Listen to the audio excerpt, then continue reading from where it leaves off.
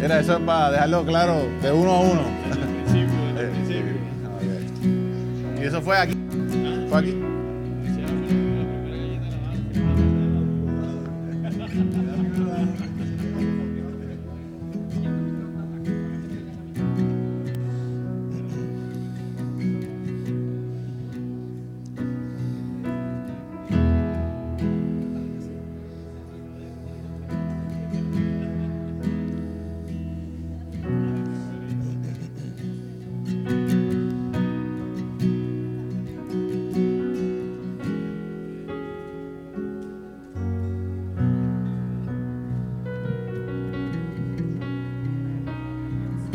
Hello.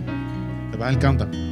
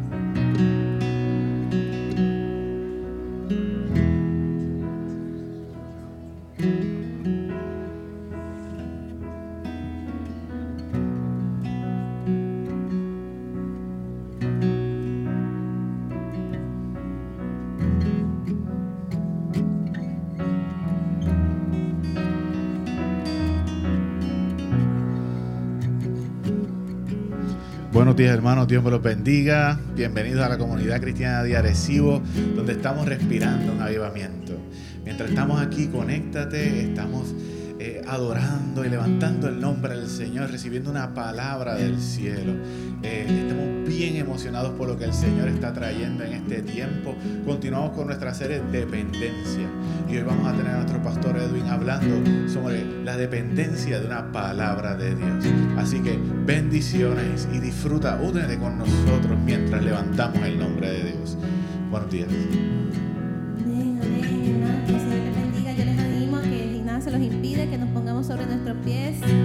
Vamos a comenzar este tiempo de adoración. Vamos a decirle: Señor, tú eres digno de recibir toda gloria, toda honra. Te bendecimos, Señor, no hay nadie como tú. Te bendecimos a ti, Señor. Gracias porque tú estás aquí en este lugar. Nosotros queremos adorarte y bendecirte a ti, Señor. Queremos adorarte en esta mañana con todo nuestro ser. Con todo nuestro ser, con toda nuestra mente, con todas nuestras fuerzas. Nosotros te decimos, Señor, que queremos más de ti, que necesitamos más de ti, Señor. Tú eres la fuente. Tú eres la fuente, Señor. Tú eres la fuente, Señor. Tú eres la fuente, Señor, y hoy corremos a ti. Hoy corremos a ti, Señor. Tú eres nuestro amado. Tú eres nuestro amado y hoy corremos a ti. Corremos a ti. Ahí donde estás, levanta tu corazón, levanta tu ser al Señor.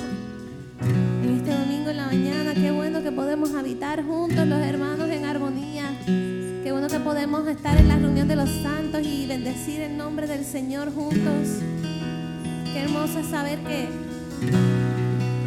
donde hay dos o más reunidos en su nombre, ahí Él está, o sea que Él está aquí en medio nuestro. Queremos pedirte, Señor, que tú hagas tu voluntad en medio nuestro, que tú establezcas tu reino, Señor, en este lugar, que tú te muevas de una forma sobrenatural en medio nuestro, Señor. Muévete, Espíritu Santo. Queremos más de ti. Queremos más de ti, Señor. Queremos más de ti, Señor. Necesitamos más de ti. Necesitamos más de ti, Señor. Tú eres la fuente. Señor. Tú eres nuestro escudo. Tú eres nuestro lugar seguro, Señor. Hoy corremos a ti. Hoy corremos a ti, Señor. Tú eres fuerte en el nombre del Señor. A ti corremos hoy, Señor, porque solo tú tienes palabras de vida. Venimos ante ti, Señor, siendo nuestra ofrenda, trayendo nuestro amor. Hoy corremos a ti. Llévame a la roca que es más alta que yo. Llévame a la roca que es más alta que yo.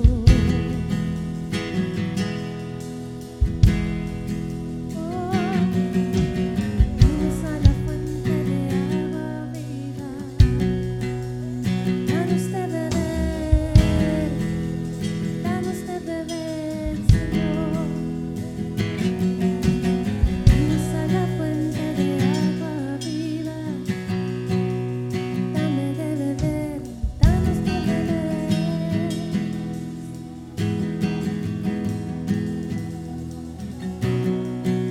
Gracias, Señor. Hoy venimos a ti.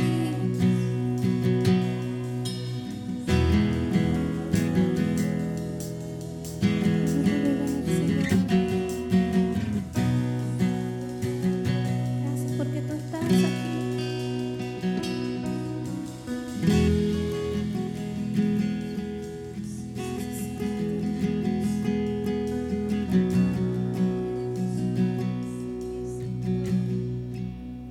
Gracias, Señor. Te adoramos.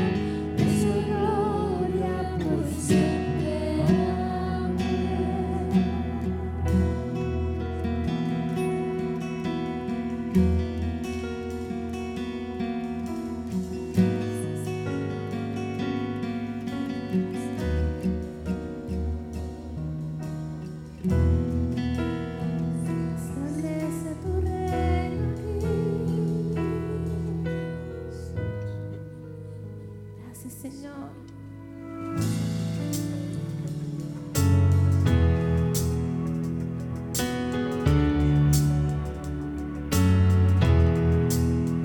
No hay temor, yo creo en ti. Duda no hay desde que vi. Fiel amor, mi defensa, una y otra vez. Tengo esperanza solo en ti. Mi fortaleza está en ti. Fiel amor, mi defensa, una y otra vez. Abre hoy las aguas, cuídame en las llamas y demuestra tu poder, demuestra tu poder. Calla al enemigo, revive al perdido y demuestra tu poder, demuestra tu poder. Señor, Yo creo en ti, Señor. Vierte tu amor dentro de mí. Tu gran poder demuestra aquí. Espíritu, ven, derrámate una y otra vez, Señor. Abre las aguas, cuídame en las llamas y demuestra tu poder, demuestra tu poder. Calla al enemigo, revive al perdido y demuestra tu poder, demuestra tu poder. Dios de promesas, Dios de abundancias, vas mucho más allá. Señor, no fallarás, tu nombre es sin igual, nada te detendrá, todo es posible en ti. Dios de promesas, Dios de abundancias, vas mucho más allá. Señor, no fallarás, tu nombre es sin igual, nada te detendrá, todo es posible en ti. Abre hoy las aguas, cuídame en las llamas y demuestra tu poder, demuestra tu poder. Calla al enemigo, revive al perdido y demuestra tu poder, demuestra tu poder. Abre hoy las aguas, cuídame en las llamas y demuestra tu poder, demuestra tu poder. Calla al enemigo, revive al perdido y demuestra tu poder, demuestra tu poder. Creo en ti, Señor, creo en ti, Señor. Yo creo en ti. Duda no hay desde que vi. Fiel amor, mi defensa, una y otra vez.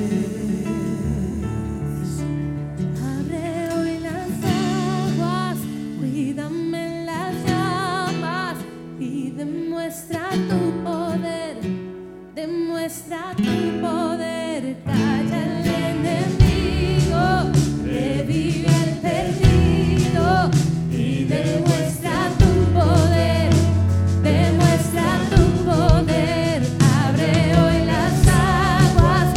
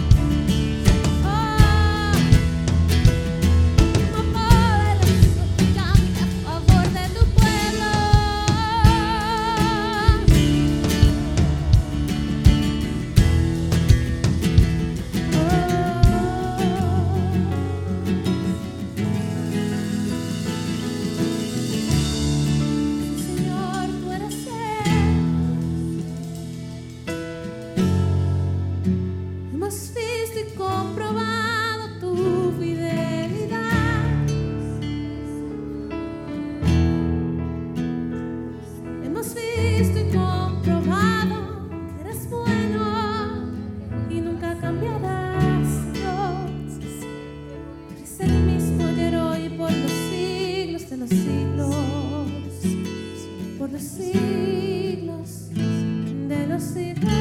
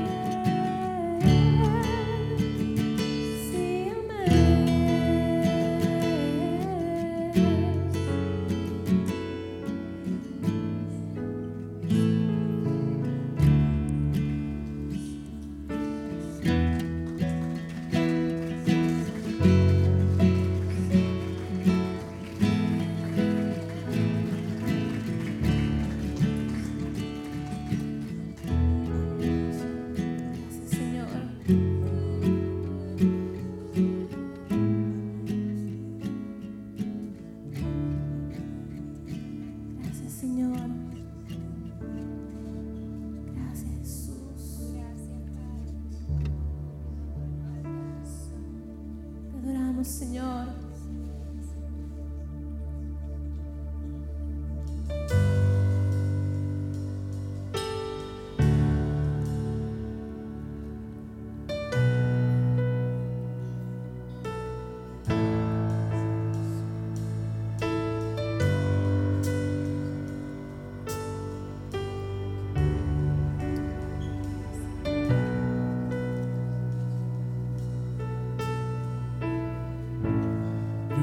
Visto tu fidelidad en mí y he visto cosas que no comprendes.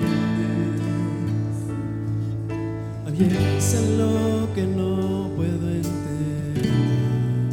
Cristo eres tú, Cristo eres tú. Yo creo que eres asombroso, Dios.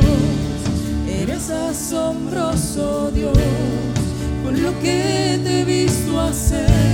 ¿Cómo no voy a creer?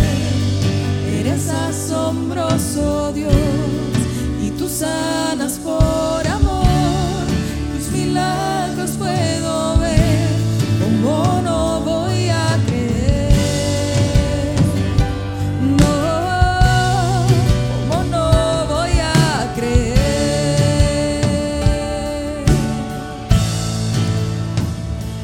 Con mis manos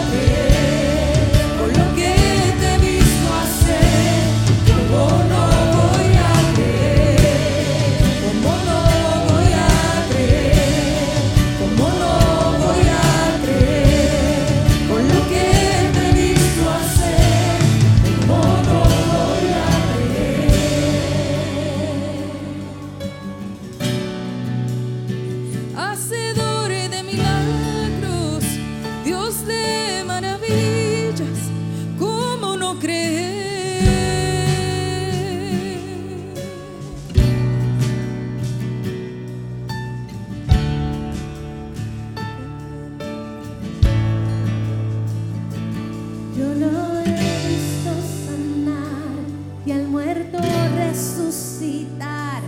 No me digas que Él no puede, no me digas que Él no puede. Cristo restaurar el cuerpo y dar renovación mental. No me digas que Él no puede, pues yo sé que mi Dios puede. Familias restauradas y los pródigos volver. No me digas que Él no puede, no me digas que Él no puede. He visto almas liberadas, cadenas y romper. No me digas que Él no puede, no me digas que Él no puede. Yo lo he visto sanar y al muerto resucitar. No me digas que Él no puede, no me digas que Él no puede. He visto restaurar el cuerpo y dar renovación mental. No me digas que Él no puede, pues yo sé que mi Dios puede. Y familias restauradas y los pródigos volver. No me digas que Él no puede, no me digas que Él no puede. Hay almas liberadas, hay cadenas y romper. No me digas que Él no puede, no me digas que Él no puede. Se oye un gran avivamiento y un estallar de salvación. No me digas que Él no puede, no me digas que Él no puede. Veremos gloria en las naciones como nunca así será. No me digas que Él no puede, porque sé que lo hará. Creo que eres asombroso Dios, eres asombroso Dios. Por lo que te he visto hacer, ¿cómo no voy a creer? Eres asombroso Dios, tú sanas por amor, tus milagros puedo ver. ¿Cómo no voy a creer? ¿Cómo no voy a creer? ¿Cómo no voy a creer? Por lo que te he visto hacer, ¿cómo no voy a creer? ¿Cómo no voy a creer? ¿Cómo no voy a creer? Tus milagros puedo ver. ¿Cómo no voy a creer?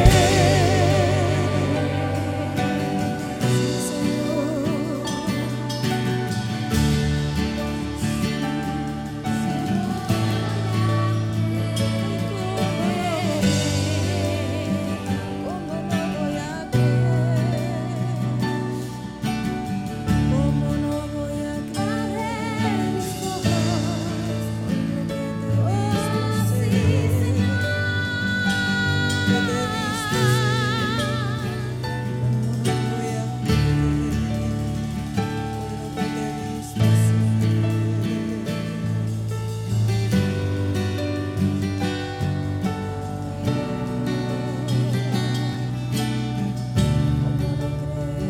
¿Cómo no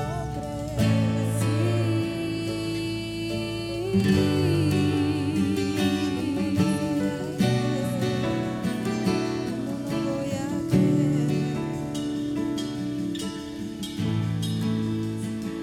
Abre mis ojos, Señor.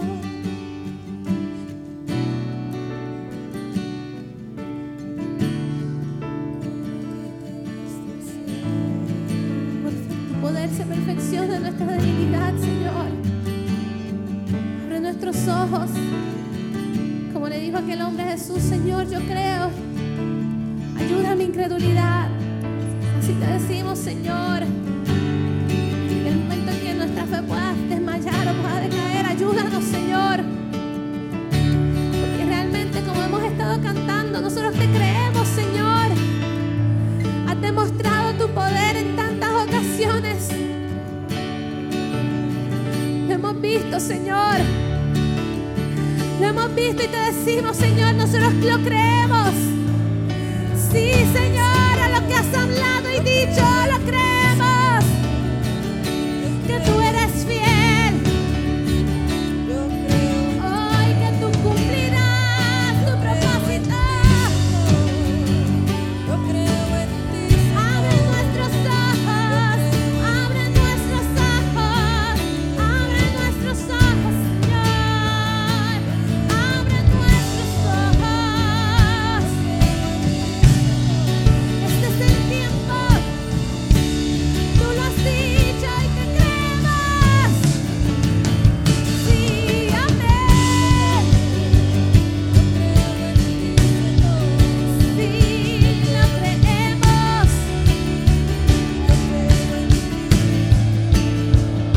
Yo creo que eres asombroso, Dios. Eres asombroso, Dios. Lo que te he visto hacer, no voy a creer. Eres asombroso, Dios. Tus milagros puedo ver, no voy a creer. Eres asombroso, Dios. Eres asombroso, Dios. Con lo que te he visto hacer, no voy a creer. Eres asombroso, Dios. Y tú sanas por amor. Tus milagros puedo ver, no voy a creer. No voy a creer. No voy a creer. No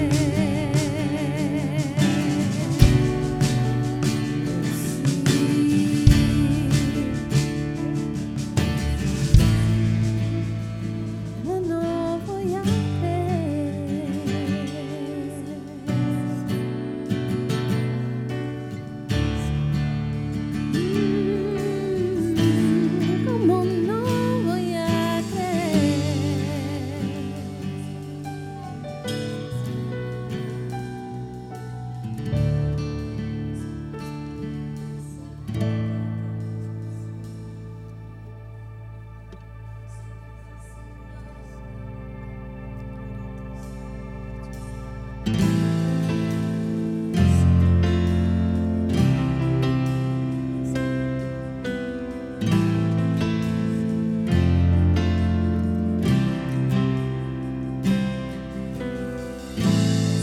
Y cuando paso por el fuego,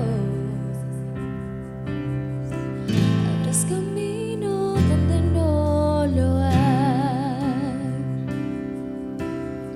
Al recordar lo que has hecho en mí, lo que un día fui, lo que recorrí, yo sé que nunca me dejarás.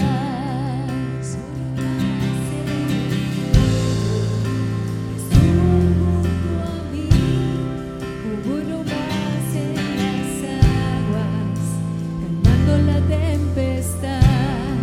En mi interior no quedan dudas de cómo libre fui. Hay una cruz que me recuerda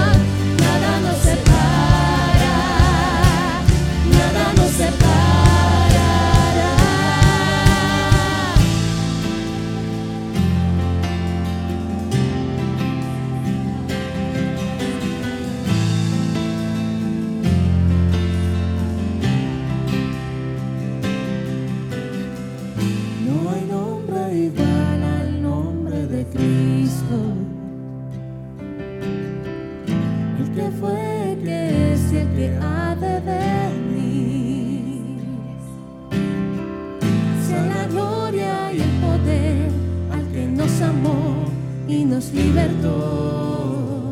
Yo sé que nunca me dejarás. Yo sé que nunca me dejarás. No más en el fuego, estar junto a mí.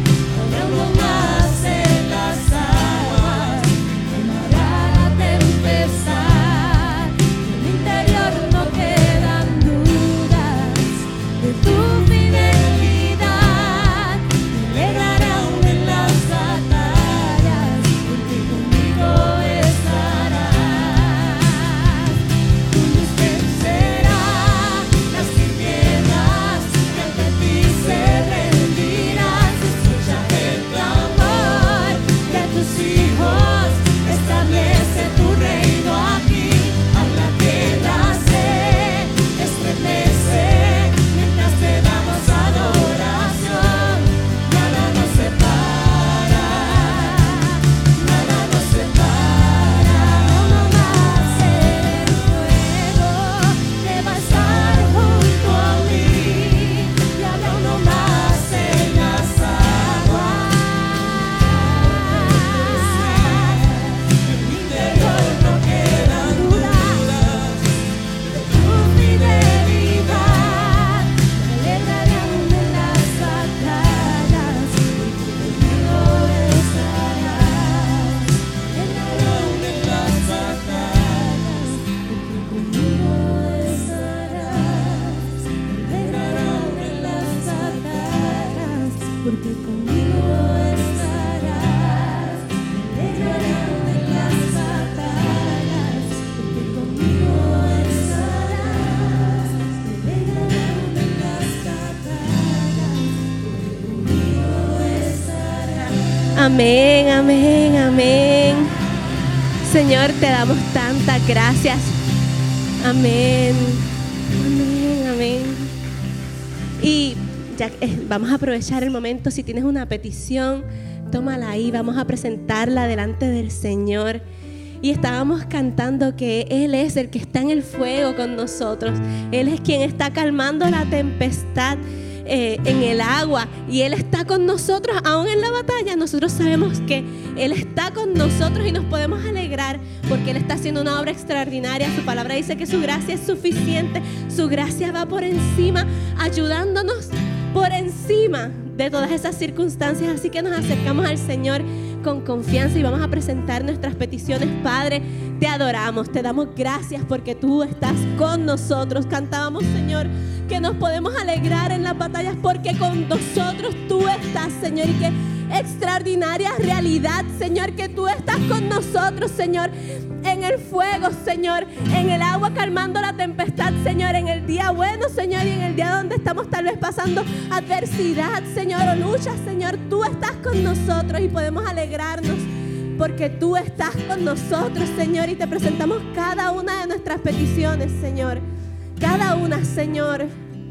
Qué bueno que tú estás atento a nuestra oración, Señor. Qué bueno que podemos acercarnos a ti, que tú eres nuestro buen Padre, que sabe dar buenas dádivas, Señor. Nuestro buen Padre que tiene pensamientos de bien para nosotros y no de mal, Señor, para darnos, Señor, un futuro y esperanza, Señor. Te adoramos, Señor, y te presentamos cada una de nuestras peticiones, Señor.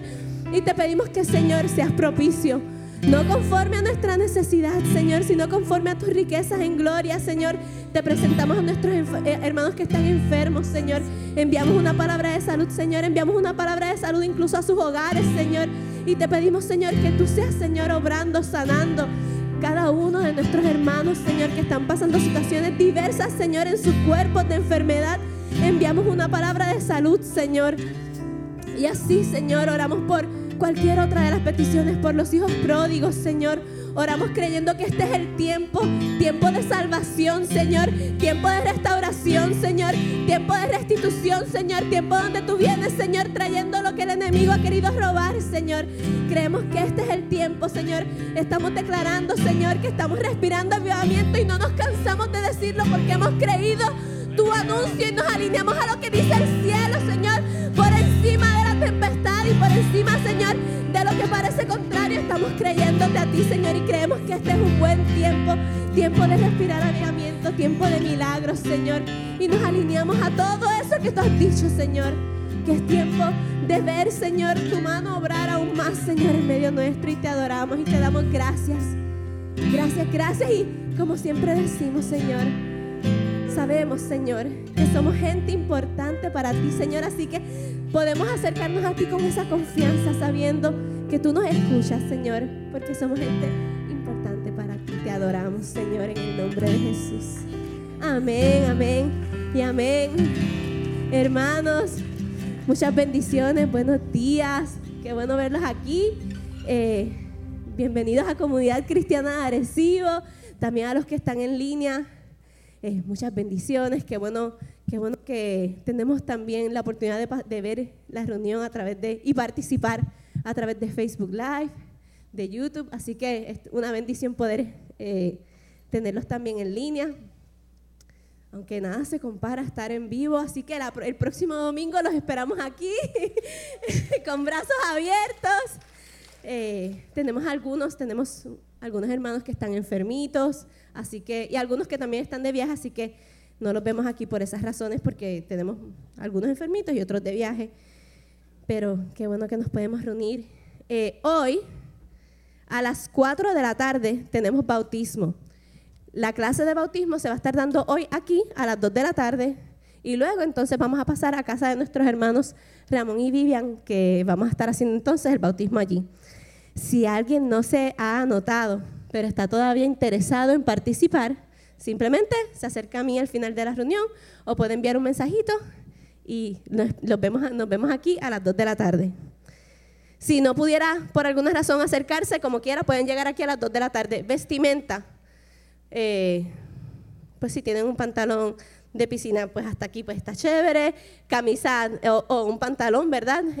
Camisa oscura, porque vamos a entrar al agua, así que vestimenta apropiada en ese sentido. Si tienen duda, también al final de la reunión me pueden preguntar. Algo bien importante es que el número de ATH móvil cambió. Tuvimos una situación con el otro número.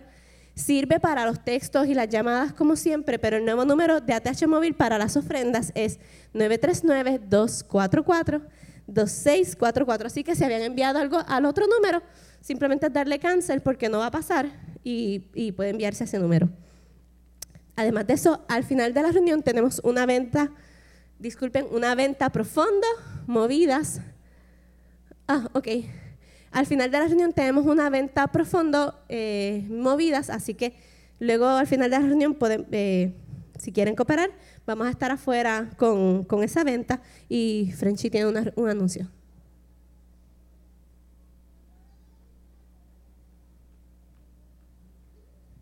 Saludos, hermanos, que Dios les bendiga. Primero que nada, miren cómo se ve esta camisa. ¿Qué les parece? Linda, ¿verdad? Esta es la que está basada en la prédica de mi mamá, aquella rompetechos. Estamos todavía negociando el asunto de cómo las podemos hacer de la manera más barata, porque estas salieron un poquito caras, pero entendemos que pronto debemos tener eso resuelto para todo el que le interese. Esto es por fondos de ese ministerio. Como ustedes saben, tuvimos el evento pasado aquí, el primer evento, que estuvimos tratando de atacar la comunidad, y en este caso atacamos los hermanos del gym y del CrossFit, y estuvimos pues dándole batidas de proteína y les llevamos el amor del Señor, oramos por ellos, etcétera. Y se nos ocurrió hacer un próximo evento, el episodio número 2, y lo vamos a hacer el sábado 30 de julio. Así que lo primero que necesito es que usted memorice esa fecha y que saque ese día, sábado 30 de julio, porque necesitamos como comunidad ir a demostrarle el amor del Señor a estas personas, a acuerparlo. Y lo que vamos a hacer es, con motivos del Back to School, vamos a ir a Palabra San Francisco y vamos a estar llevando donaciones de libretas, lápices y todo lo que podamos conseguir, y aprovechar la instancia en la que le damos los materiales para entonces orar por estas personas y presentarles a Jesús. ¿Qué les parece? Está chévere, ¿verdad? Es una oportunidad en la que tenemos hasta los niños. Van a venir los niños con los papás, todo el mundo, y entonces ahí podemos de una manera distinta a lo mejor acuerpar esa comunidad. Así que al final, saben que tenemos esa venta. Usted se puede llevar su bolsita de polvorones y se puede llevar otra más para regalar a quien usted quiera, ¿verdad? Y estamos planificando otra venta la semana que viene, el domingo que viene, y una venta como la que hubo en la vigilia anterior, porque este viernes 22 va a haber vigilia aquí y queremos hacer lo mismo, tener al lado el café, las galletas, el pan, y que tengamos una vigilia bien linda como la anterior que tuvimos, que hasta los niños participaron y hubo una buena participación de la iglesia. Así que saque esa fecha también usted, el viernes 22, venga, comparta y así aporta también para la vigilia para recaudar fondos para ese evento. Al final vamos a tener unas cartas que preparamos porque estamos buscando donaciones. Así que si alguno de ustedes conoce alguna entidad, alguna cooperativa en la que usted tenga conozca alguna persona o algún tipo de negocio o quien sea, algún amigo de usted que usted sepa que es pudiente y que puede donar, pues vamos a tener las cartas al final para que los que quieran se las lleven. También las tenemos en PDF que se las podemos hacer llegar si alguien las quiere enviar por email para tratar de conseguir lo más que podamos, ¿ok? Para ver si podemos bendecir a esta comunidad en grande. Sábado 30 de julio. Contamos con ustedes porque lo que queremos es, por encima de la donación es simplemente una excusa. Lo que queremos es demostrarle el amor del Señor. Amén. Dios les bendiga. ¿El horario de movidas el sábado? Estamos pensando que va a ser a las 4 de la tarde. Le estaba preguntando el horario de ese sábado, va a ser a las 4 de la tarde. Algo que tal vez no todo el mundo sabe, ¿verdad? Pero nosotros tenemos una página de la iglesia, www.ccarecibo.com, y en el menú usted puede presionar calendario y ahí, además de que nosotros posteamos en Facebook y en Instagram los anuncios, pero si usted tiene como que, déjame ver cuáles son las próximas actividades de la iglesia, allí también se puede ver el calendario, que si, verdad, a veces se nos olvida o no queremos entrar rapidito a Facebook o a Instagram, pues allí también siempre están disponibles. Intentamos ponerlas lo más al día posible. Hay 2 videitos, ¿verdad?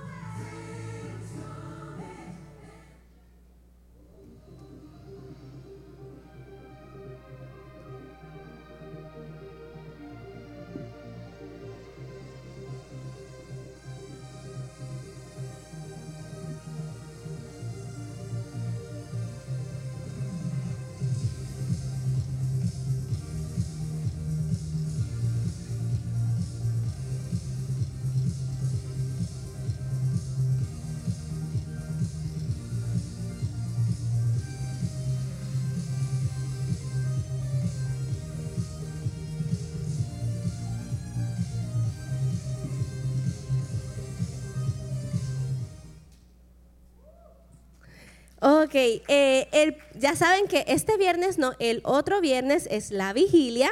Además de eso, el otro fin de semana, sábado 30, es la actividad de evangelismo movidas, y el domingo tenemos nuestro pasadía familiar.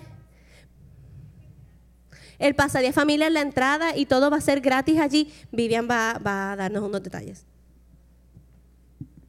Dios les bendiga, hermano. El pasadía familiar va a ser completamente gratis. Pueden ir todos los de la iglesia y llevar a su familia. Vamos a tener al payaso criollo, como vieron, y a la payasita ñotiti. Vamos a tener comida, refrigerios, vamos a tener sorteos. Vamos a estar sorteando una estadía aquí en Puerto Rico y muchas cositas más. Y lo que queremos es, aparte de nosotros pasar un gran día como familia, bendecir y ministrar y evangelizar a las personas que van a estar allí en el Parque de Billy. Porque como saben, no vamos a ser nosotros solos, va a haber más personas. Así que vamos a estar preparados para disponer nuestro corazón para poder orar y bendecirlos y que ellos puedan ver lo que ha hecho Jesús en nosotros. Y nuestros niños tienen una participación especial ese día. Así que contamos con todos ustedes, los esperamos. Dios les bendiga. Así que les quería animar a que hagan fuerza. Sabemos que hay varias actividades, pero todas estas actividades son para el beneficio de la iglesia. Así que las hacemos con mucho amor para ustedes, para el Señor. Así que dense cita en la vigilia, vamos a tener un tiempo extraordinario, vamos a evangelizar el sábado 30 y vamos a compartir en familia y a evangelizar también el domingo 31. Hace unas semanas, y rapidito y para entonces ir pasando a la predicación, hace unas semanas estuvimos en el Parque de Billy, el ministerio de Mía, tuvimos un pasadía y tuvimos la oportunidad también de bendecir a los que estaban allí y fue un tiempo bien bueno, así que les animamos a darse cita, a participar y vamos entonces a pasar a nuestros niños a las clases. Hay un video, ¿verdad? Para eso. Los niños de 3 a 5 no tienen clase, los demás niños sí pueden pasar a sus salones.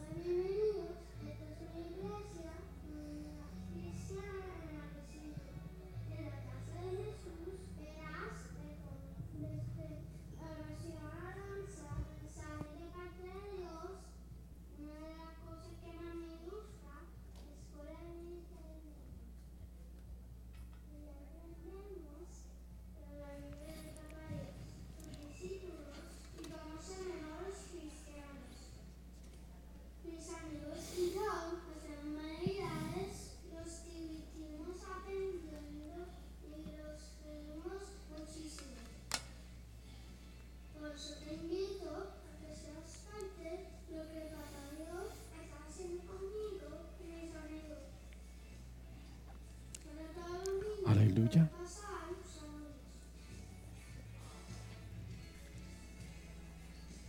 Amén. Dios es bueno, ¿verdad que sí? Y para siempre su misericordia, su verdad es de generación en generación. Eso es lo que dice la Biblia, eso es lo que tú y yo creemos, ¿verdad? Nosotros creemos cada palabra de la Biblia. Y déjame antes de entrar a predicar simplemente mencionar, muchas veces nosotros queremos y oramos y preguntamos cómo yo puedo servir, qué yo puedo hacer en la iglesia, ¿verdad? Pues yo te voy a decir cómo tú puedes servir y qué tú puedes hacer en la iglesia. Tú puedes servir y tú puedes hacer algo en la iglesia el 30 comunicándote con French y ver qué hace falta y cómo tú puedes ayudar. Esa es una forma fácil. Tú no necesitas que un ángel baje y te diga, yo te voy a usar. No necesitas eso. Tú que me estás viendo por internet es lo mismo. Te comunicas con French y te comunicas con Papo, te comunicas con se me olvidaron los nombres de los demás, pero con cualquiera de los que están liderando este grupo y le dice, quiero participar, ¿qué tengo que hacer? Y eso es una forma en que estás sirviendo al Señor. Amén. Y para el domingo le preguntas a Vivian, a pesar de que Vivian parece que tiene todo fríamente calculado, pues podría ser que necesite aún ayuda. Sí necesita ayuda. Así que todo lo que estamos aquí, la gente que nos están viendo por internet, queremos ser usados por el Señor. Una forma de ser usado por el Señor es bien sencilla. Es ofrecernos para ayudar. Amén. Padre, gracias, dame tu palabra, ayúdame a hablar lo que está en tu mente, lo que está en tu corazón, de manera tal, Señor, que no simple y sencillamente tenga que ver con lo que yo haya estudiado o cómo yo me haya preparado, sino que pueda, Señor, comunicar algo que nace realmente en ti. En el nombre de Jesús, amén, amén, amén. Juan 1:3. En el principio ya existía el Verbo. Y el Verbo estaba con Dios y el Verbo era Dios. Él estaba con Dios en el principio. Por medio de Él, todas las cosas fueron creadas. Sin Él, nada de lo creado llegó a existencia. Hebreos capítulo 11, versículo 3.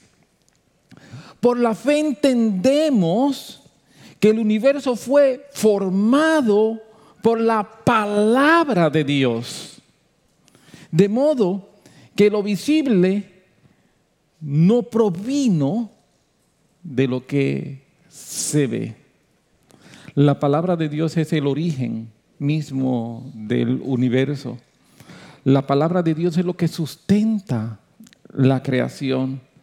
La palabra de Dios debe ser nuestra dependencia para todas las cosas en nuestra vida. La semana pasada comenzamos una serie de mensajes hablando acerca del tema de la dependencia y Christopher nos llevó a ver cómo el hombre por su propia naturaleza tiene dependencia en su vida.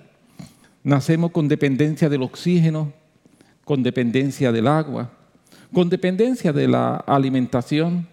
Pero en la medida también en que nosotros vamos creciendo y nos vamos desarrollando, vamos, valga la redundancia, desarrollando otros tipos de dependencia. Algunas de estas otras dependencias que desarrollamos son buenas, algunas no tan buenas y algunas, desastrosas.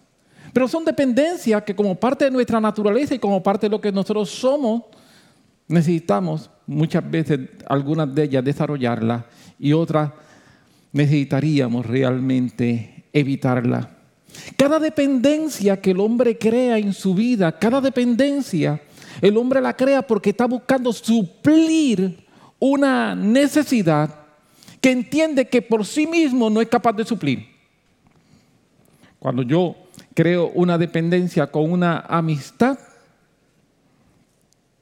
estoy supliendo una necesidad o buscando suplir una necesidad que yo solo no puedo suplir, que es la necesidad de compañerismo. Y en esa necesidad de compañerismo, ser compañero de Edwin es un poco difícil. Pero algunos tenemos esa necesidad y cuando tenemos esa necesidad que nosotros no podemos suplir por nosotros mismos, estamos buscando cómo llenar esa necesidad. Algunas veces la llenamos de forma correcta y otras veces, creamos dependencia en amistades. Que qué horrible es. Y luego que tú has creado esa dependencia tan difícil que es romperla. Creamos dependencia de distintas maneras. En cosas que nosotros no podemos suplir por nosotros mismos. Pero nosotros necesitamos entender que Dios nos creó con necesidades. Dios me creó con la necesidad de tener dependencia.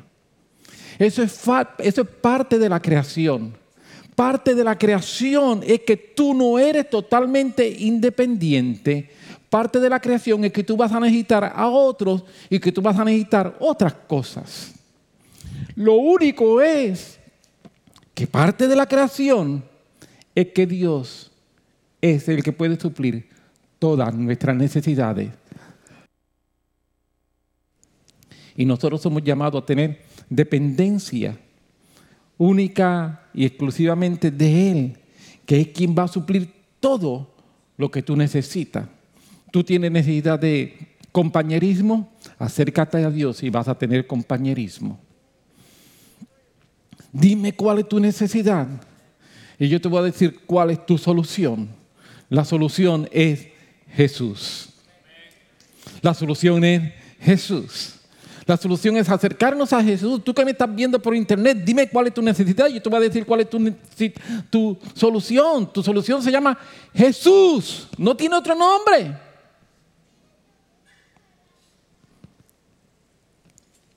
Cuando Dios nos crea de esa manera. Dios nos crea para que nosotros seamos personas que dependamos de Él. Y que en la madurez no me aleje de Él, sino que en la madurez me haga más dependiente de Él. Porque ser maduro, una de las implicaciones de ser maduro, es que yo voy a conocer mis necesidades, pero también mis soluciones. Y mi solución va a ser Jesús en todas y cada una de ellas. ¿Sabe? Cuando nosotros estudiamos Génesis capítulo 1, nosotros empezamos a leer y vemos que en el principio creó Dios los cielos y la tierra. Y luego en el versículo 2 nos dice que la tierra estaba desordenada y vacía y que el Espíritu de Dios se movía sobre la faz de la agua.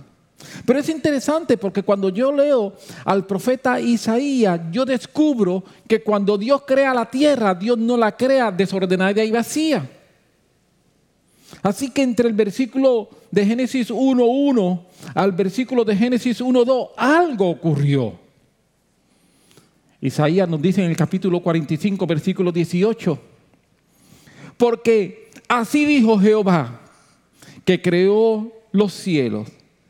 Él es Dios que formó la tierra, el que la hizo y la compuso. No la creó vacía, sino para que fuese habitada la creó.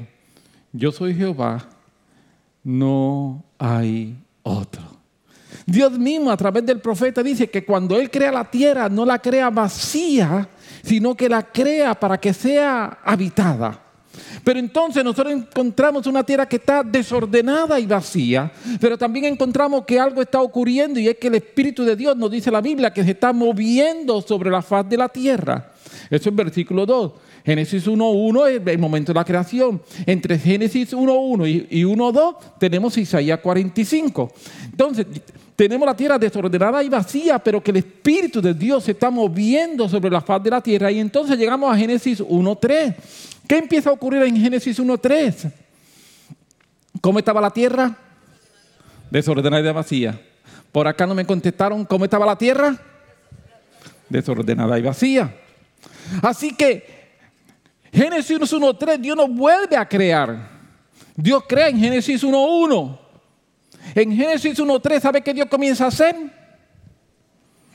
A ordenar y a llenar. Usted lee Génesis 1.3, 4, 5, 6, 7, 8, 9, 10, 11, 12, 13 y sigue leyendo. Y todo lo que falta del libro, del capítulo 1 de Génesis, es un proceso en el que Dios comienza a ordenar y a llenar la tierra. ¿Por qué Dios tiene que ordenar y llenar la tierra? Porque algo pasó que hizo que la tierra estuviese desordenada y vacía. Así que, vamos, estamos hoy en clase bíblica, ¿está bien? ¿Cuál fue la solución de Dios para una tierra desordenada y vacía? Llenarla y ordenarla. Primero le puso orden y después la llenó. Sí, yo la hubiese llenado y después le ponía orden y así, es un desastre.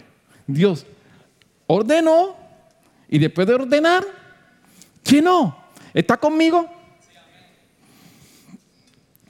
Es interesante porque cuando nosotros vemos el proceso en el que Dios está ordenando y llenando la tierra,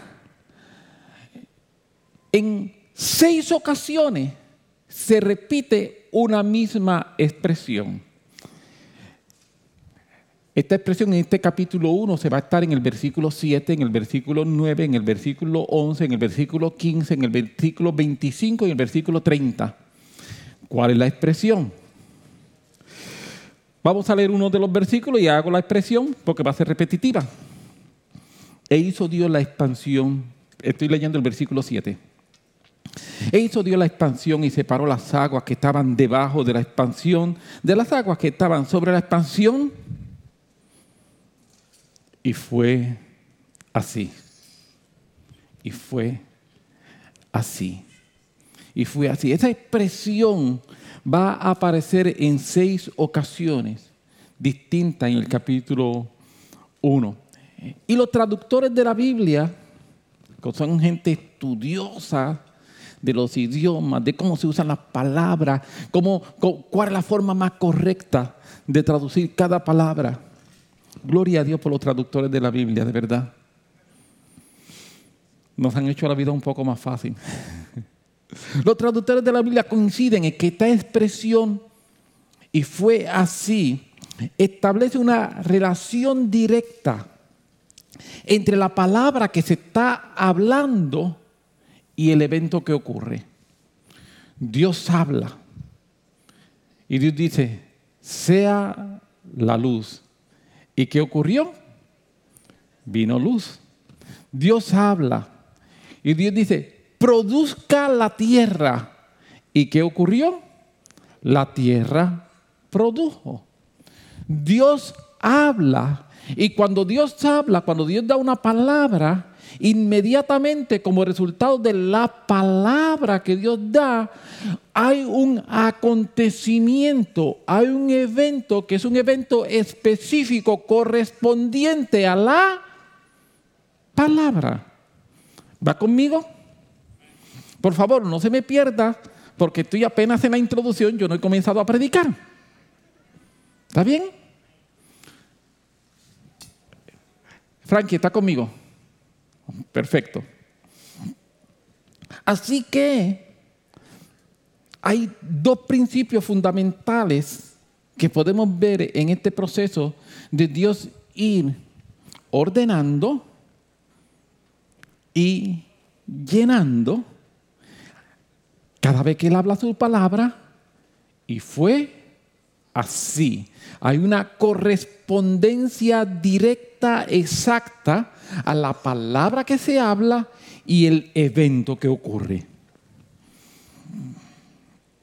Dos principios fundamentales que yo puedo aprender. Primero, la palabra precede el acontecimiento. No es que las cosas ocurrieron y Dios dijo, qué buena idea tuve que hubiese luz. No. El acontecimiento no precede la palabra, sino la palabra precede el acontecimiento. Dios habla una palabra específica y después que Dios da su palabra específica, tenemos un acontecimiento ¿cómo?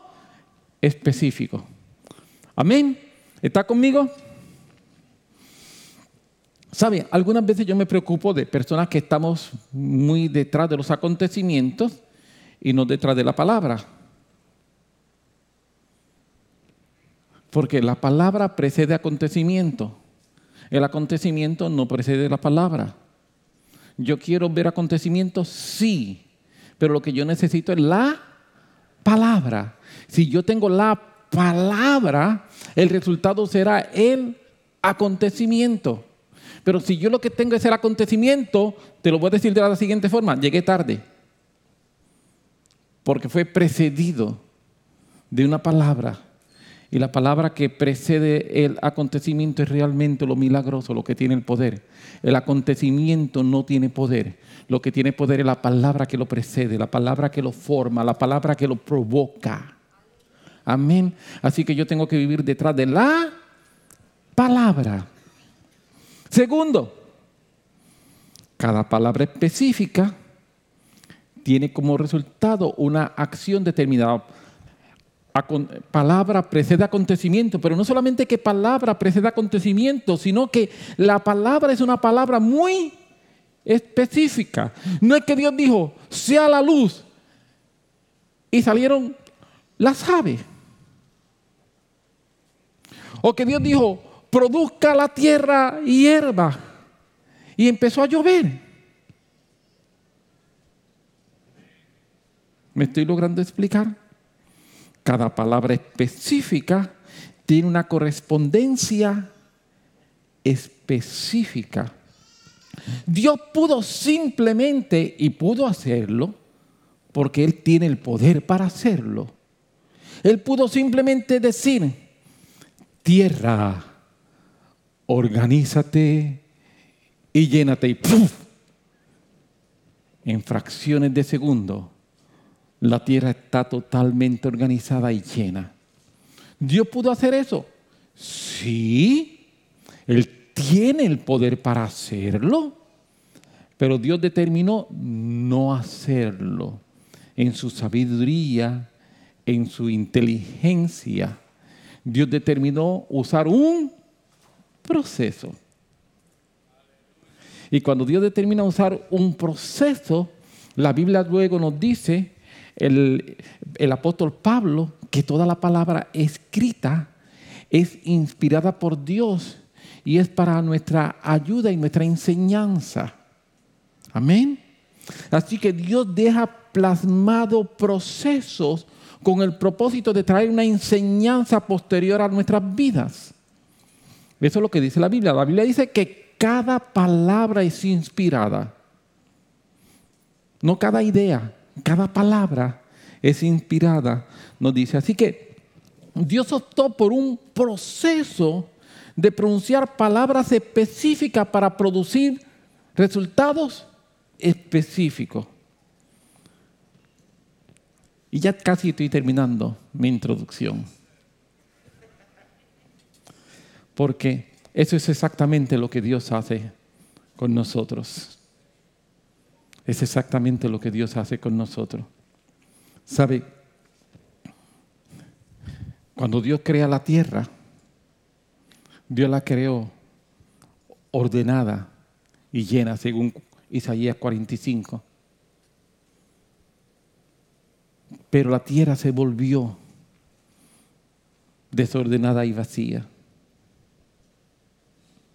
Y Dios ahora comienza a ordenarla y a llenarla. Todo parece que está bien. La mayoría de los teólogos coinciden en que lo que ocurre entre Génesis 1:1 y Génesis 1:2 es la caída de Satanás. Y que con la caída de Satanás, cuando Satanás, dice la Biblia, que es echado a la tierra, lo echan del tercer cielo y lo echan. Y Jesús dijo, yo vi cuando lo echaron a la tierra. Y que cuando él cayó fue echado aquí a la tierra con los demonios. En ese momento, ese impacto de él ser echado a la tierra con los demonios trajo lo que había en su corazón. ¿Qué hay en su corazón? Desorganización y vacío. Y él produjo que la tierra se volviera desordenada y vacía. Entramos en el proceso entonces de Génesis capítulo 1, versículo 3, 4, 5 hasta el 20 y algo. No me acuerdo el número exacto. Y parece que todo está bien. Dios crea al hombre. Y todo está bien. Dios usó su palabra para traer orden y para llenar. Todo está bien. Pero entonces entramos en una conversación. Una conversación que Eva tiene con Satanás, con la serpiente. Y como consecuencia de esa conversación, ¿sabe qué ocurrió? Ahora no la tierra, pero ahora el hombre se volvió desordenado y vacío. Ahora tenemos un Adán, tenemos una Eva, tenemos una humanidad que está como estaba la tierra en Génesis 1:2, desordenada y vacía. ¿Y sabe qué Dios va a hacer para arreglar el problema que tiene la humanidad? Le digo, va a hacer lo mismo que hizo para arreglar la tierra. Va a empezar a dar su palabra. Y su palabra trae orden. Y su palabra empieza a llenar. Así que Dios empieza a hablar y nosotros vemos a través de toda la historia cómo Dios empieza a dar su palabra. Primero da su palabra por medio de pactos. Dios hace pacto con el hombre. Dios hace pacto con Adán. Dios hace pacto con Noé. Dios hace pacto con Abraham. Dios hace pacto, como dice, primero Dios empieza a dar su palabra en forma de pactos. Los pactos son una palabra muy sencilla donde Dios le dice, en cada uno de los pactos básicamente se basan en lo siguiente. Dios le dice, tú vas a ser mío y yo voy a ser tuyo. Tú vas a ser mi propiedad y yo voy a ser tu Dios. Y Dios empieza por medio de pacto a hablar con su palabra. Luego Dios amplía y Dios entonces manda la ley. Y cuando Dios manda la ley a través de Moisés, ya no simplemente es el pacto que hice contigo, sino te doy más instrucciones. Sigo ampliando y Dios comienza a dar su palabra.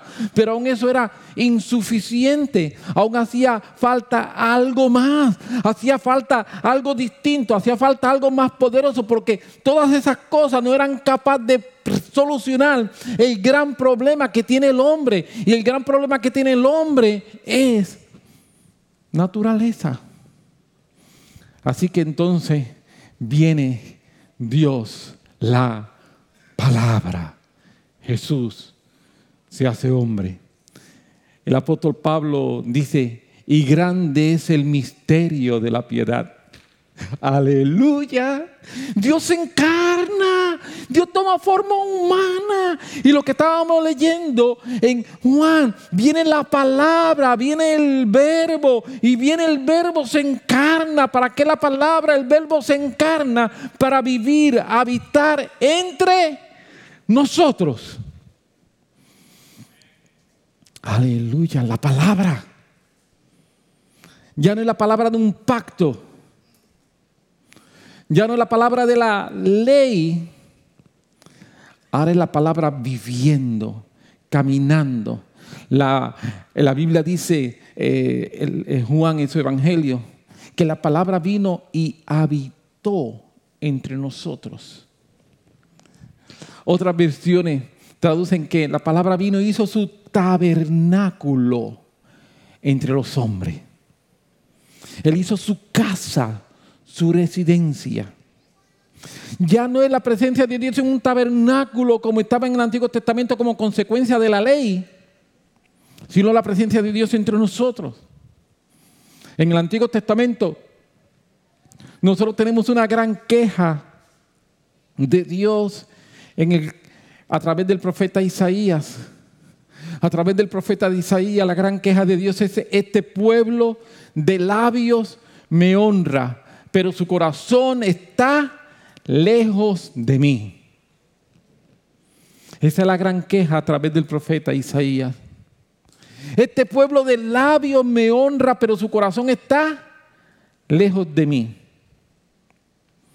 Pero viene la gran promesa a través del profeta Jeremías.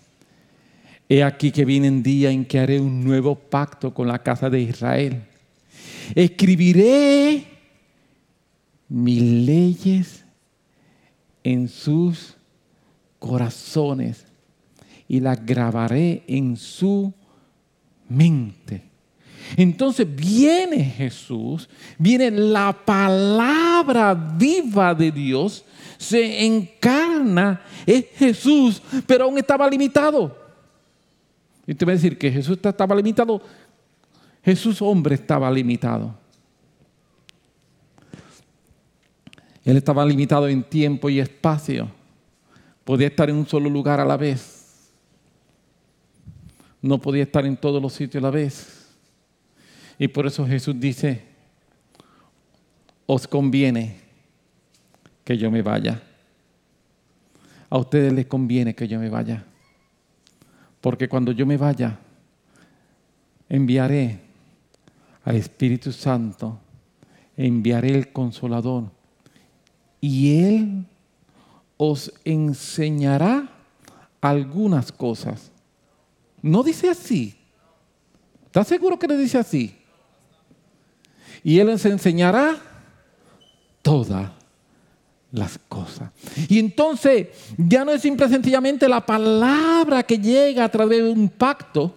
Ya no es tan solamente la palabra que viene por causa de la ley. Tampoco ahora es la palabra encarnada en la persona de Jesús, sino que es ahora en el momento de Pentecostés que la palabra empieza a habitar dentro de ti y empieza a habitar dentro de mí.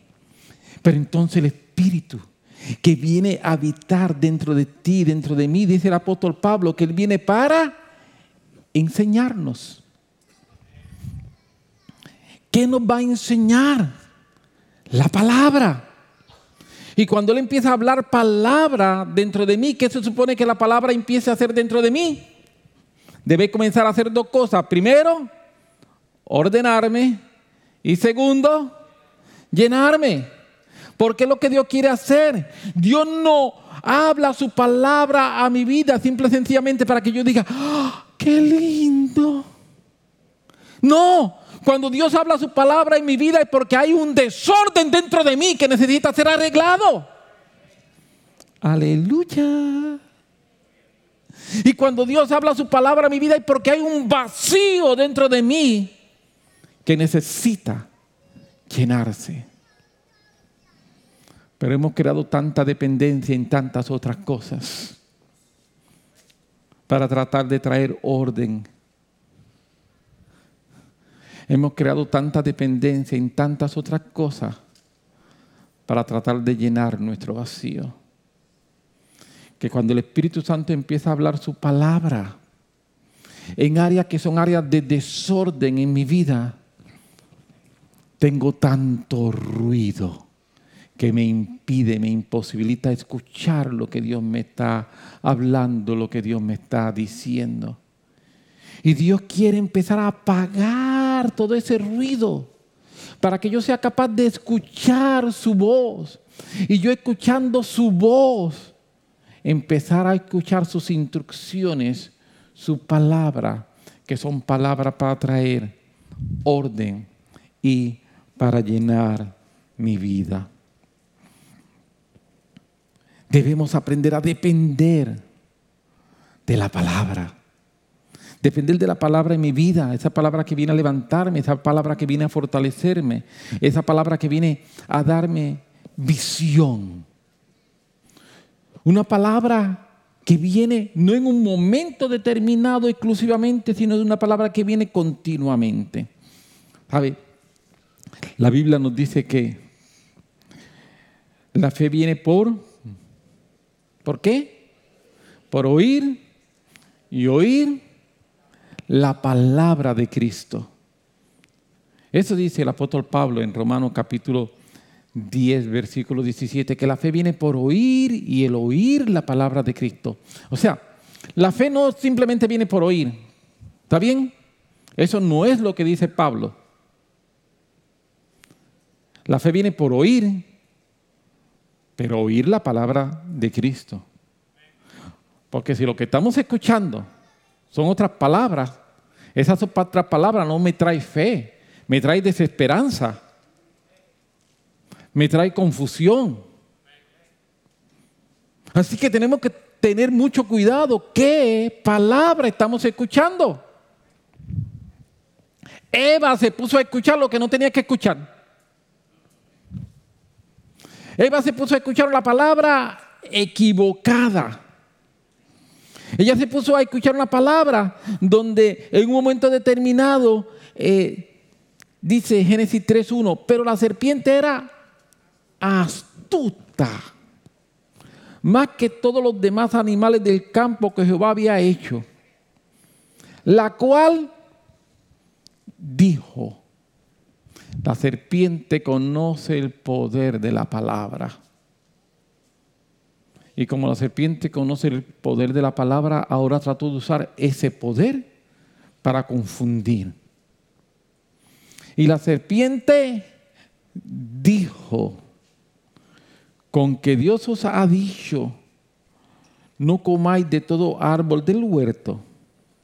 Es interesante, no vamos a entrar en ello, no tengo todo el tiempo, pero la versión de lo que la serpiente dijo tiene un significado contrario a lo que Dios dijo. Lo que Dios habló fue una palabra de protección. ¿Esté aquí conmigo? Lo que Dios le dijo a Adán y a Eva fue una palabra de protección. ¿De qué es lo que estaba protegiendo? De la muerte. Dios le dice a Adán y a Eva, yo no quiero que tú mueras, voy a protegerte, no hagas esto. Así que la palabra de Dios a Adán y a Eva fue una palabra de protección. Dile a alguien, Dios me habla palabra de protección. Vamos, si no tiene alguien a tu lado, grítale a alguien. Vamos, tú que no estás viendo, escribe, Dios me habla palabra de protección. Dios nunca te habla a ti una palabra para juzgarte. Dios nunca te habla a ti una palabra para condenarte. Dios no te habla a ti una palabra para que te sientas mal. Dios no te habla una palabra para que tú veas lo flojo que tú eres, que tú no sirves. Dios no te habla eso. Nunca. Siempre que tú escuches una palabra que te lleve por ahí, repréndela. ¿Sabes que eso no es Dios? Sí. Cualquier palabra que venga a hablarte así, dile, te reprendo, Satanás, demonio inmundo, en el nombre de Jesús. Sí, resiste esa palabra. No la compres, no la aceptes. No es Dios. No es Dios. Amén. Así que la palabra de Dios a Adán y a Eva era una palabra de protección. Pero de la forma en que la refrasea, la serpiente la convierte en una palabra de prohibición. Con que Dios os ha dicho no comáis de todo árbol del huerto. Eso no fue ni lo que Dios dijo, ni la intención de lo que Dios dijo. Dios, repito, le dio una palabra a Adán y a Eva de protección. La serpiente tomó parte de la palabra y la convirtió en una palabra de prohibición. Y son dos cosas totalmente distintas. Dios me habla no para prohibirme, Dios me habla para protegerme. Dentro de la protección, ¿me va a decir cosas que me van a hacer daño? Sí, sí. Pero el propósito es protegerme. La versión de la serpiente, la versión del enemigo, la versión del diablo. No le hagas caso, porque el diablo coge hechos, sucesos y acontecimientos, los edita y me crea una versión parecida. Pero lo que viene a hacerme daño, viene a matarme, viene a destruirme, viene a que yo quite mi dependencia, porque en la versión de Dios a Adán y a Eva es una versión de protección. Tú dependes de mí. Para tú tener sabiduría, tú dependes de mí. Para tú tener inteligencia, tú dependes de mí. Tú no necesitas sabiduría, tú no necesitas inteligencia fuera de mí. Es eso. Porque el árbol del conocimiento del bien y el mal es tener conocimiento de lo bueno y de lo malo fuera de Dios. Era conocimiento por la experiencia. Y Dios quería que ellos tuvieran conocimiento dentro de Dios. Conocimiento por revelación. ¿Me estoy explicando? Dios quería que el hombre, que Adán y Eva se quedaran, perdonen cómo lo voy a decir, bruto. ¡No! Pero Dios quería que su conocimiento viniera por revelación, que vinieran por dependencia de la palabra. Y el conocimiento que viene por revelación, que viene por la dependencia de la palabra, viene, me transforma, me cambia, me hace mejor. El conocimiento que viene muchas veces por la experiencia en una independencia de Dios, me daña, no me hace mejor, me hace, perdónenme, peor. Y eso fue lo que la serpiente trató. Eva, tú vas a tener un conocimiento sin depender de Dios. Es que Dios sabe que el día que ten cuidado con lo que tú estás escuchando, que el diablo te está diciendo, que los demonios te están susurrando. Pueden parecerse a lo que Dios dice, pero no es lo que Dios dice. Si viene a quitar tu dependencia de Dios, si viene a afectar tu identidad, si viene a golpear quien tú eres, no es Dios. Repréndelo, resístelo. Amén. Porque la palabra de Dios siempre viene a alimentar mi dependencia de Dios. Madurez espiritual no es ser independiente. Madurez espiritual es ser cada vez más dependiente de Él. Todo lo contrario, el niño espiritual ese es el que es independiente. Quiere hacer las cosas como a mí me gusta. Es que esa es mi voluntad. Es que nadie se tiene que meter en lo que yo quiero. Cuando tú estás en esa actitud de que como a ti te gusta, que nadie se tiene que meter, que tú haces las cosas, que se tiene que meter en tu vida, que esa es tu vida, permíteme decirte, eres un inmaduro. ¡Ay! No debía haber dicho eso. Alguien se puede ofender. Si te ofendiste, perdón. Sí. Pero si lo que estoy pendiente, lo que a mí me gusta, en lo que es mi voluntad, en mi independencia, en mi criterio, en mi justicia, necesito crecer. Necesito crecer. Yo estoy más pendiente en la justicia de Dios, en la voluntad de Dios, en los criterios de Dios. Él es más inteligente que yo. Como hemos dicho en varias ocasiones, si Dios y tú no están de acuerdo, lo único que significa es que tú estás equivocado. Amén. Cuando Dios te dice algo y te dice, ay, es que yo pensaba, sabes que tu pensamiento estás equivocando. Lo que estás pensando no es. Estás mal. Dependencia, llenarme de su palabra. Llenarme de su palabra. Tú y yo necesitamos continuamente llenarnos de la palabra de Dios. Tener una palabra dentro de cada uno de nosotros. Amén. Dependencia de su palabra. Una palabra específica. Dicho sea de paso, cuando en Romanos nos dice que la fe viene por oír y oír la palabra de Dios. Lo hemos dicho en el pasado, pero permíteme repetirlo para beneficio de alguien que no lo haya escuchado. En el original hay distintas palabras que se traducen por palabra a español, pero el griego tiene, por ejemplo, la palabra logos. Jesucristo es el logo de Dios. Él es el verbo de Dios. Es la palabra encarnada. Se utiliza la palabra logos. Algunas veces se utiliza la palabra de hablar de parte de otro, como los que en español se dice profeta, y es una palabra que se utiliza para el acto de hablar de parte de Dios y es profetía. Y esa palabra también se traduce algunas veces por hablar. Otras veces se traduce por oráculo, pero es lo mismo. Y hay una palabra adicional que quisiera yo mencionar, no digo que la última, son como 5 palabras que se traducen, pero la próxima que yo quiero mencionar es la palabra rema. Y la palabra rema es una palabra específica para un momento específico, para una situación específica. Amén. Y cuando dice que la fe viene por oír la palabra, lo que me está diciendo es que la fe viene por oír una palabra específica en un momento específico para una situación específica. ¿Está conmigo? ¿Qué yo quiero decir con esto?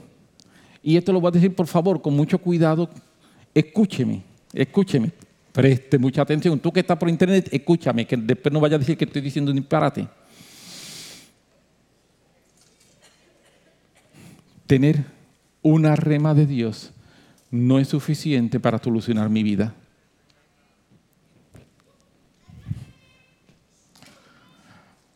Me está mirando así, por eso le dije que me escuchara con calma.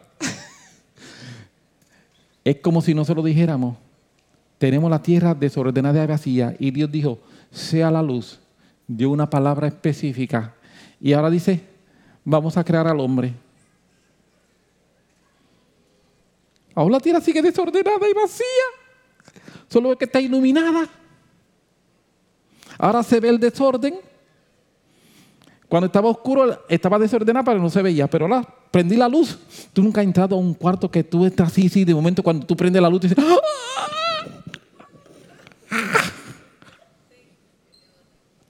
El de Mateo.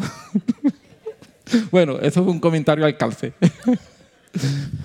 Me estoy explicando, nunca he entrado así a ese lugar que cuando tú, de momento tú estás entrando y cuando prendes la luz, tú dices, ¡ah! ¿Cómo le meto mano a esto? Si Dios lo único que hubiese dicho fue, y sea la luz, y venía la luz sobre toda la tierra. El hombre cuando hubiese sido creado hubiese dicho, descréame. ¿Me estoy explicando? Dios fue hablando palabra y cada palabra específica iba resolviendo una situación específica. La rema de Dios es una palabra específica y viene a traer fe en mi vida en un área específica. Pero por eso Dios no quiere dejarte ahí. Dios quiere hablarte hoy a un área que puede tener que ver con tu carácter, puede tener que ver con tus emociones, puede tener que ver con tu conducta, Puede tener que ver con tu apreciación de ti misma, con tu autoestima. Y hoy Dios te quiere dar una palabra específica en esa área. Pero Dios te quiere dejar así. No. Dios sabe que hay otras áreas, pero Él va en un proceso. Él va poco a poco. Él va un paso a la vez. Y hoy Dios me trabajó un área y mañana viene y me habla de otro tema. Y me da otra rema, otra palabra específica. Y esa otra rema, esa nueva palabra específica viene a crear fe en mí para trabajar esa área de mi vida. Y ya el Señor me habló primero a la autoestima. Y yo ya, Señor, gracias. Soy linaje escogido, soy nación santa, gloria a Dios. Pero ahora Dios quiere decirte, no. Pero no solamente que eres el linaje escogido, es que tiene que dejar de gritar. Ok, soy un linaje escogido que no grito, Pero dice, sí. Pero no solamente que eres el linaje escogido, tiene que dejar de gritar, tiene que aprender a perdonar. Ok, soy linaje escogido, no grito y perdono. Sí, pero ¿me estoy explicando? Dios va hablando rema, Dios va hablando palabra específica a mi vida. Y cada rema, cada palabra específica de Dios viene para tratar un área específica en mí en la cual Dios quiere crear fe. Dios quiere crear fe. ¿Para qué? Para destruir toda palabra equivocada que el enemigo ha estado construyendo a través de décadas en mí. Sí. Algunos de nosotros tenemos décadas en que hemos estado permitiendo durante décadas que el enemigo esté construyendo palabras, que me esté diciendo cosas. Y Dios viene con su palabra, con su rema, para hablarme. Y que esa rema me llene de fe. Voy a destruir esa situación. Voy a destruir eso que ha estado dañándome. Pero por eso digo, una palabra es bueno, pero no es suficiente. Dios quiere a esa palabra sumarle otra palabra. Y después a esa otra palabra Él quiere sumarle otra palabra. Y después quiere sumarle otra palabra. Por eso la Biblia dice que nosotros somos transformados de gloria en gloria.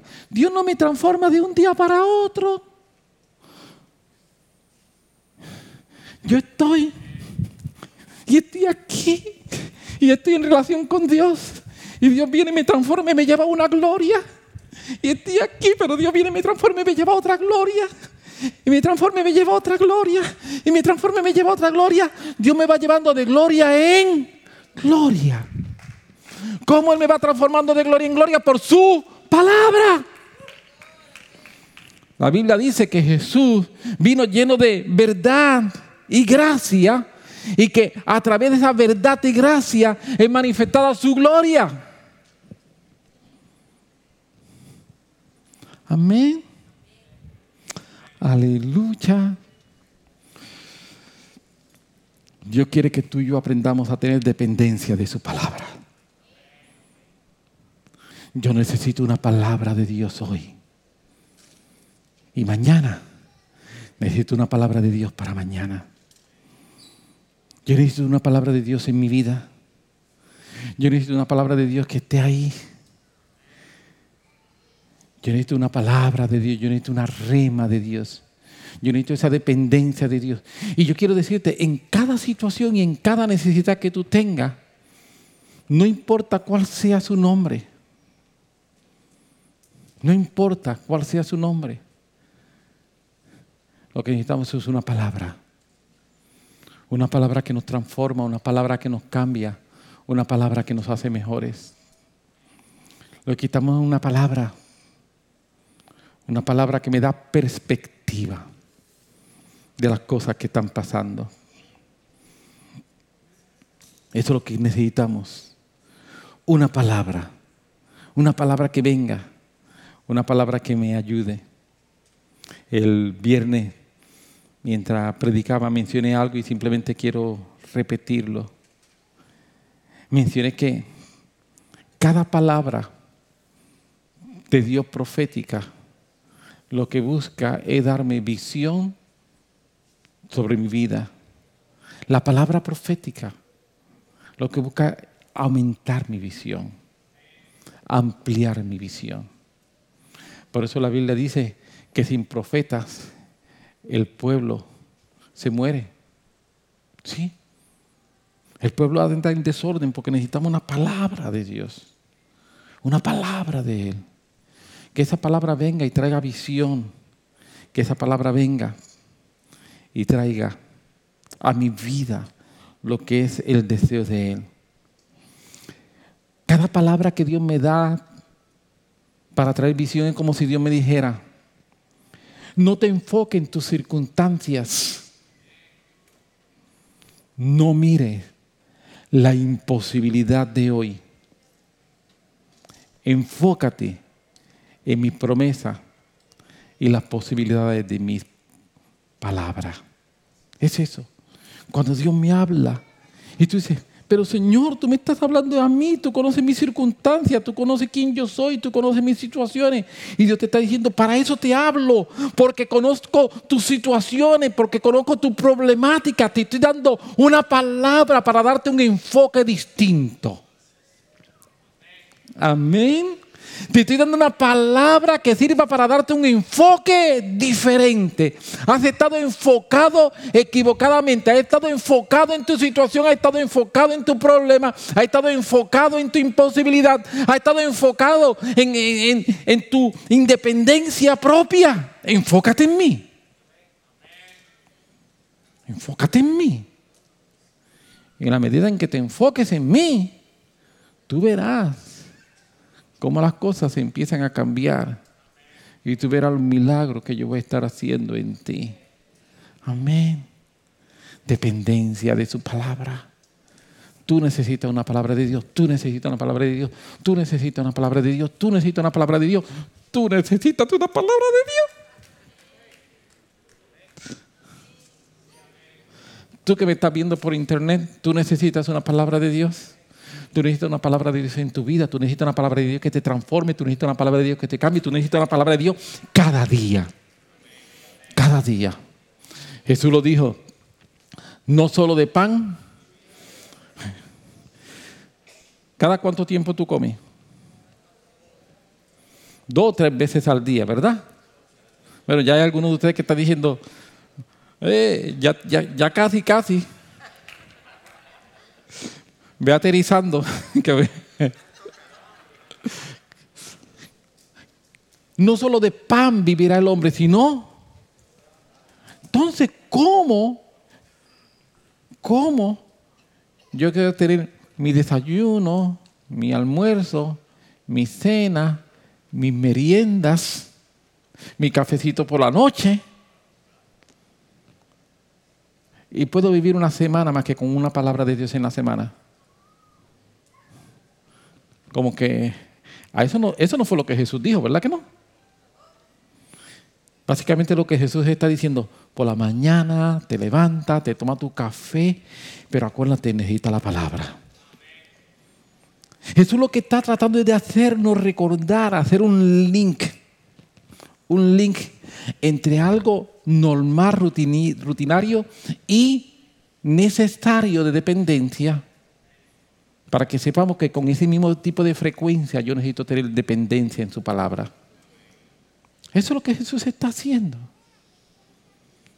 Tú y yo necesitamos llenarnos de su palabra, de una palabra fresca, de una rema, de que Dios me está hablando hoy, que Dios me está diciendo hoy.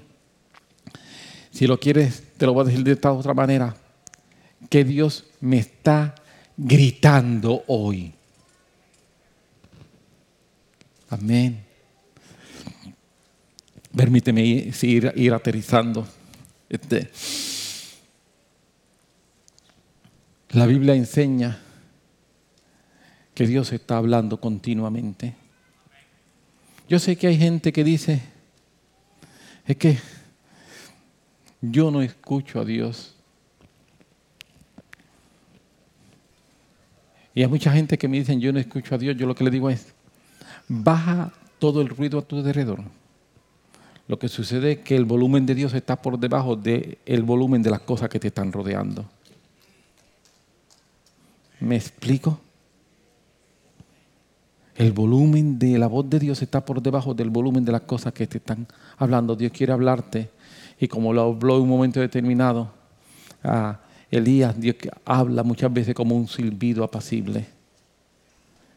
Y tenemos el volumen del mundo tan alto, de mis preocupaciones, de mis necesidades, de mis sueños, de mis, que el volumen que tengo de todas las cosas que son mías no me permite escuchar la voz de Dios. Pero cuando yo empiezo a bajar todos esos volúmenes de todo lo que tiene que ver con mis sueños, lo bajo, con mis deseos, los bajo, con mis preocupaciones, las bajo, con mis anhelos, los bajo, y empiezo a decir: Señor, ¿cuáles son tus sueños? ¿Cuáles son tus deseos? ¿Cuáles son tus anhelos? ¿Cuál es tu propósito? Y yo empiezo a bajar los míos. Yo voy a escuchar que todo el tiempo hubo una palabra de Dios, que es una palabra de Dios hablándome una rema específica a mi vida, una rema para levantarme y para llenarme. Te puedes poner sobre tus pies. Aleluya.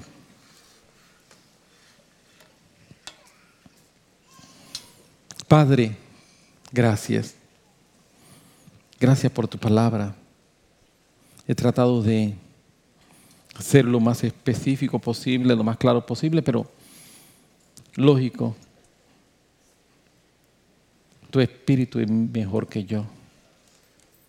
Tu palabra es mejor que yo. Tú eres mejor que yo. Por eso oro para que, más allá de lo que ha sido mi capacidad de poder compartir algunos conceptos y algunas ideas, tu Espíritu Santo sea depositando en la mente y el corazón de cada hermano que está aquí, los que nos están viendo por internet, tu palabra, tu palabra, tu palabra. En el nombre de Jesús, oro por tu palabra. Que aprendamos, Señor, a vivir en dependencia a esa palabra. Que aprendamos a vivir en dependencia, Señor, a lo que tú nos estás diciendo. A vivir en dependencia a lo que tú nos estás hablando. Ayúdanos, sí. Te necesito al hablar. Te necesito en mi vida. Te necesito en mis cosas. Te necesito en mis sueños. Te necesito en mis anhelos. Te necesito en mi vida. Y por siempre. Y para siempre. Te necesitaré a ti, Jesús. Necesito una palabra tuya. Necesito vivir en dependencia de ti. Necesito saber que sin ti soy nada. Oh, Emmanuel, Dios con nosotros, Dios en nosotros. Tú eres el Emmanuel de Dios. Oh, Cristo, Mesías ungido, Jesús, Salvador. Tú eres, tú eres, tú eres. Y quiero vivir no en independencia, sino en dependencia, dependencia de ti. Y por cada hermano, yo quiero orar por ti un momento. Y yo quiero orar para que hoy Dios ponga una palabra en tu corazón. Entre todo lo que yo estoy hablando o cualquier cosa adicional, Dios no te tiene que limitar a lo que yo hablé. Pero yo quiero orar para que una palabra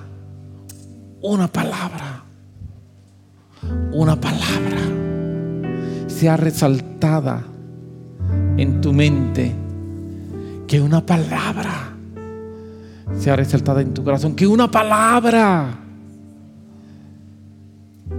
Puedes poner tu mano un momentito ahí en tu corazón. Vamos, hazlo conmigo, pon tu mano en tu corazón. Tú que me estás viendo por internet, hagámoslo como un acto profético, ¿está bien? Pon tu palabra en tu corazón, pon tu mano en tu corazón. Esa es la profecía de Jeremías, la gran profeta. Voy a trabajar con el corazón y con la mente. Vamos a orar por el corazón y ya mismo vamos a orar por la mente también. Pero pon tu mano en tu corazón. Está en internet, hazlo. No nos dejes solo aquí. Lloro por ti. Lloro por nosotros. Los que estamos aquí, los que nos están viendo y los que nos van a ver después. Y lloro por una palabra. Una palabra que viene a traer ordenamiento. Y una palabra que viene a llenar. Una palabra que viene de manera específica. Yo oro por una palabra específica para ti hoy. Una palabra específica sobre ti. Una palabra en tu corazón, una palabra de Dios, una palabra. Enfatiza una palabra hoy. Una palabra. Una palabra. Una palabra que derrote la palabra que hemos estado escuchando durante décadas. Una palabra que venga y que traiga luz. Una palabra que traiga esperanza. Una palabra que traiga ánimo. Amén. Si puedes poner tu mano en tu cabeza un momento. La Biblia dice que también Él la pone su palabra en el corazón, pero que también la pone en nuestra cabeza, en nuestra mente. Y lloro por tu mente. Y lloro por la palabra de Dios en tu mente. Yo oro para que esa palabra, sí, Señor, gracias. El Señor me dice que su palabra está trayendo ordenamiento en la mente. Gracias. Yo oro para que tu palabra traiga orden. Ese ordenamiento en mente que están siendo atacadas por muchas palabras. Pero que entonces venga tu palabra. Tu palabra soberana, tu palabra poderosa, tu palabra única, y que tu palabra traiga orden. Yo reprendo en el nombre de Jesús. Yo me pongo de acuerdo con tus hijos. Yo reprendo en el nombre de Jesús todo pensamiento que ha sido puesto por demonios a través de décadas, a través de tiempo en tu mente. Yo lo reprendo en el nombre de Jesús y yo oro para que tu palabra rompa todo estilo de pensamiento contrario. Que tu palabra rompa todo estilo de pensamiento negativo. Que tu palabra rompa todo estilo de pensamiento diferente a lo que es la intención de Dios. Lloro por ti. Yo te bendigo en el nombre de Jesús. Lloro por la gracia del Espíritu Santo sobre tu vida. Lloro para que haya abundante gracia. Te adoramos y te bendecimos. Te damos gloria. ¿Por qué no Pon las manos sobre alguien que tengas cerca. La mayoría de nosotros somos los que están ahí cerquita, son familias. Si te sientes cómodo, puedes poner la mano sobre alguien que te sientas cerca. Y oramos uno por otro un momentito, amén. Si te tienes que mover un poquito, te mueves, pero acércate a alguien. Y vamos a orar un momento. Vamos a orar. Te adoramos, Señor. Te adoramos. Pídele al Padre que bendiga a tu hermano, que bendiga a tu hermana. Vamos, ora. Dile, yo bendigo a mi hermano. Tú que estás en tu casa, mira, acércate a alguien ahí. Vamos, esposo, acércate a tu esposa. Esposa, acércate a tu esposo. Hijo, acércate a tu padre. Acércate a tu hermano. Acércate a tu mamá. Acércate y ora y di simplemente, yo oro para que haya una palabra de Dios sobre tu vida. Una palabra poderosa, una palabra abundante. Yo oro para que Dios cumpla su propósito en ti. Yo oro para que Dios haga todo lo que Él ha prometido. Yo oro para que cada promesa que parece que no se ha cumplido, tú puedas ver que Dios está obrando y que su palabra trae luz, su palabra trae en ti algo especial. Yo oro por ello. Yo oro por la gracia de Dios. Yo oro por el poder de Dios. Yo oro para que Dios obre en ti. Yo oro para que Dios trabaje dentro de ti.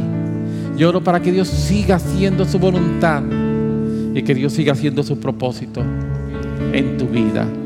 Vamos, ora así. Ora, trae bendición. Yo te bendigo, dile, yo te bendigo. Y yo me pongo de acuerdo contigo para orar por bendición del cielo sobre tu vida.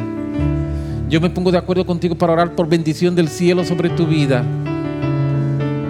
Yo me pongo de acuerdo contigo para orar por bendición del cielo sobre tu vida. Que la lluvia de Dios, que la lluvia del cielo sea sobre ti. Que venga lluvia del cielo. Señor, haz llover sobre mis hermanos. Haz llover sobre mi hermana. Haz llover sobre él. Haz llover sobre ella. Haz llover, Padre. Haz llover. En el nombre de Jesús. Haz llover. Gracias. Gracias. Gracias. Gracias. Gracias. Amén. Gracias, Señor, por tu amor, tu misericordia. Qué bueno estar delante de la presencia del Señor, ¿verdad que sí? Sí, si le va a dar un aplauso al Señor, sabe que tiene que dar el mejor de tus aplausos. No se acepta un aplauso que sea menos que el mejor para Él. Aleluya. Gracias, gracias, gracias, gracias, gracias, gracias, gracias, gracias. Gracias, Señor. Gracias por tu misericordia. Gracias por tu bondad. Gracias, Jesús. Gracias. Gracias, gracias, gracias. Amén, amén, amén. Le recuerdo lo del bautismo a las 2 de la tarde, lo que se van a bautizar aquí a las 2 de la tarde, para luego de aquí salir para casa de Vivian y Ramón. Lo que no sepan dónde viven Vivian y Ramón, ellos están allí y le preguntan. Oh, si llega aquí, de aquí nos vamos como a las 3:30. Estamos. Bendiciones, gracias.